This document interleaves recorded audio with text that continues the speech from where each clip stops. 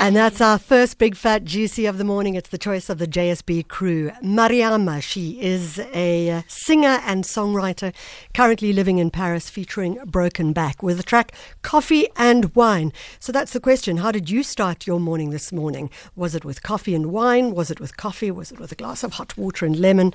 Was it simply with a glass of water altogether? We're going to crack into our first story. Now, we've covered this a while back, and it's something to be concerned about, but let's look at how we deal with it. The locust swarming that we've seen taking place across the continent is obviously here in South Africa. We've seen it in the Eastern Cape recently, and now areas in the Northern Cape are also experiencing a locust outbreak. And residents are panicking. I'm sure agriculture is also panicking as well. What has to be done? On the line is Andre van RESNBURG, the regional representative in the Bultfontein area of Free State Agriculture. Andre, thank you so much for joining us. Good morning, Michelle, to you and the listeners. Thank you very much for having me. Let's crack in. What actually is going on? We've heard about the Eastern Cape. What's going on now in the Northern Cape with regards to brown locusts? Michelle, the good rains that they've recently had have caused these swarms to hatch. And these are now moving all over the country into areas that they don't normally come into, areas in the Free State where we work with a lot of crops. And this is very concerning for us because the Free State is the breadbasket of the country, and locusts and mealies and wheat and things don't mix very well because they tend to clash somewhat. So you talk about the hatching, and I understand that actually if you're going to stop the locusts from swarming, you need to get to them before they hatch and before they start to fly, which is like in the very first stages of their life cycle. How does one deal with that? Well, it's very difficult.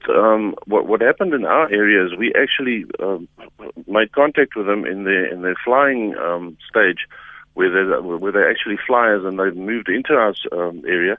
What we're trying to do now is to kill them before they actually start laying eggs, because once they start laying eggs, the cycle will just repeat itself. Yeah. Every female can lay up to about 500 eggs. They lay them in a little gel satchel underground, so it's very difficult to get to. And then you have to break the gel packaging, I can almost call it, that they're in, so which will cause the eggs to dry out, and then they will die. But barring that, there's no stopping them.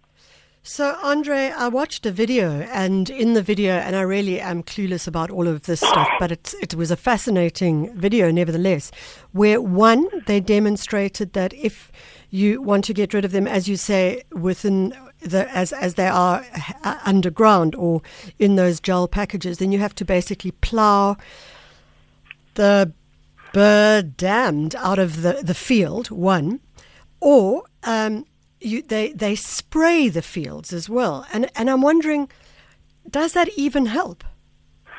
Well, Michelle, if you can break the packaging, then that'll cause the eggs to dry out, and then they will die. Yeah.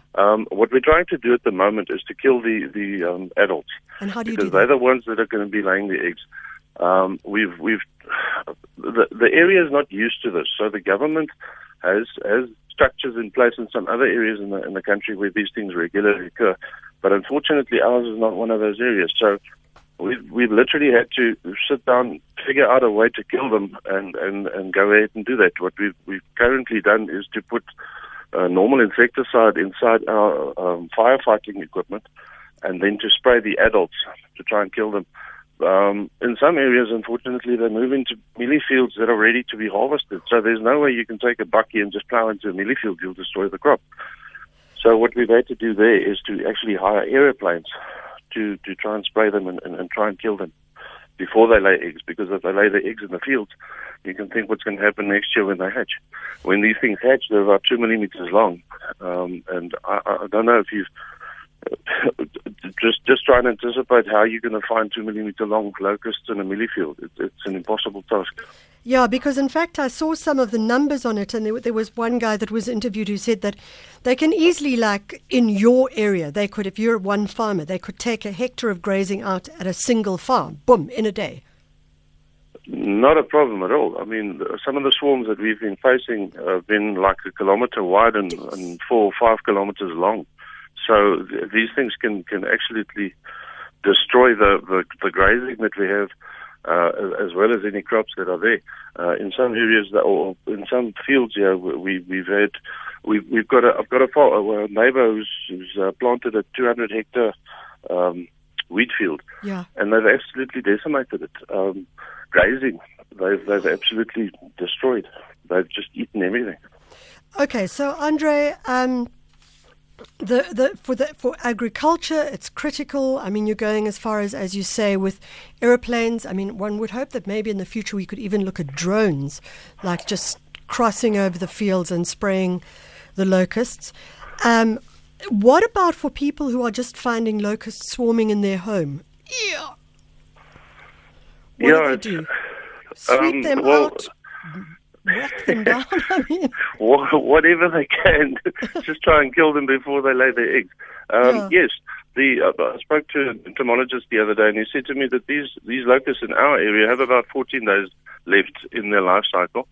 So they will be dying shortly. Cold is also not their friend, but they're very cunning. They actually crawl into the grass. They crawl under the grass and in any fodder, whatever they can find to crawl under, like a blanket, like under a blanket, and they actually hide from the cold. So the critical thing is that we destroy them before they actually lay their eggs, because once that happens, are you confident, Andre? Well, to an extent, we've made some headway. There are some more swarms coming in. The entomologist told me that 3 batches hatched consecutively in the Karoo this year. So the problem is much larger than we think, and it's not just in Bultfontein. It's all over the Free State, areas where we've never seen them or haven't seen them for 100 years. Do you think that's climate change? We're fairly confident. I don't know if it's climate change. Look, it's a natural phenomenon. It has occurred in the past, and it will occur again in the future. But it's just an exceptional set of weather conditions and very good rains in areas that don't normally get it. In the amounts that they got it, that's caused us. You know, in closing, Andre, I have to say, you say they've had very good rains, and I did read somewhere that there is a kind of old family myth that when you see locusts, you know that there are good rains, which is just it's like one of the great ironies in the world as well. Thank you very much, Andre van RESNBURG, Regional Representative in the Bultfontein area, Free State Agriculture. And I have to say, he's a typical farmer, saying it has occurred in the past and it will occur again in the future. It seems appropriate that as we move on into Know Your Country, and of course this is our SABC education feature, that we're talking about how we can improve the environment that we live in. Don't forget, of course, to send us your choices of big fat juicies. We've got a couple of them coming up.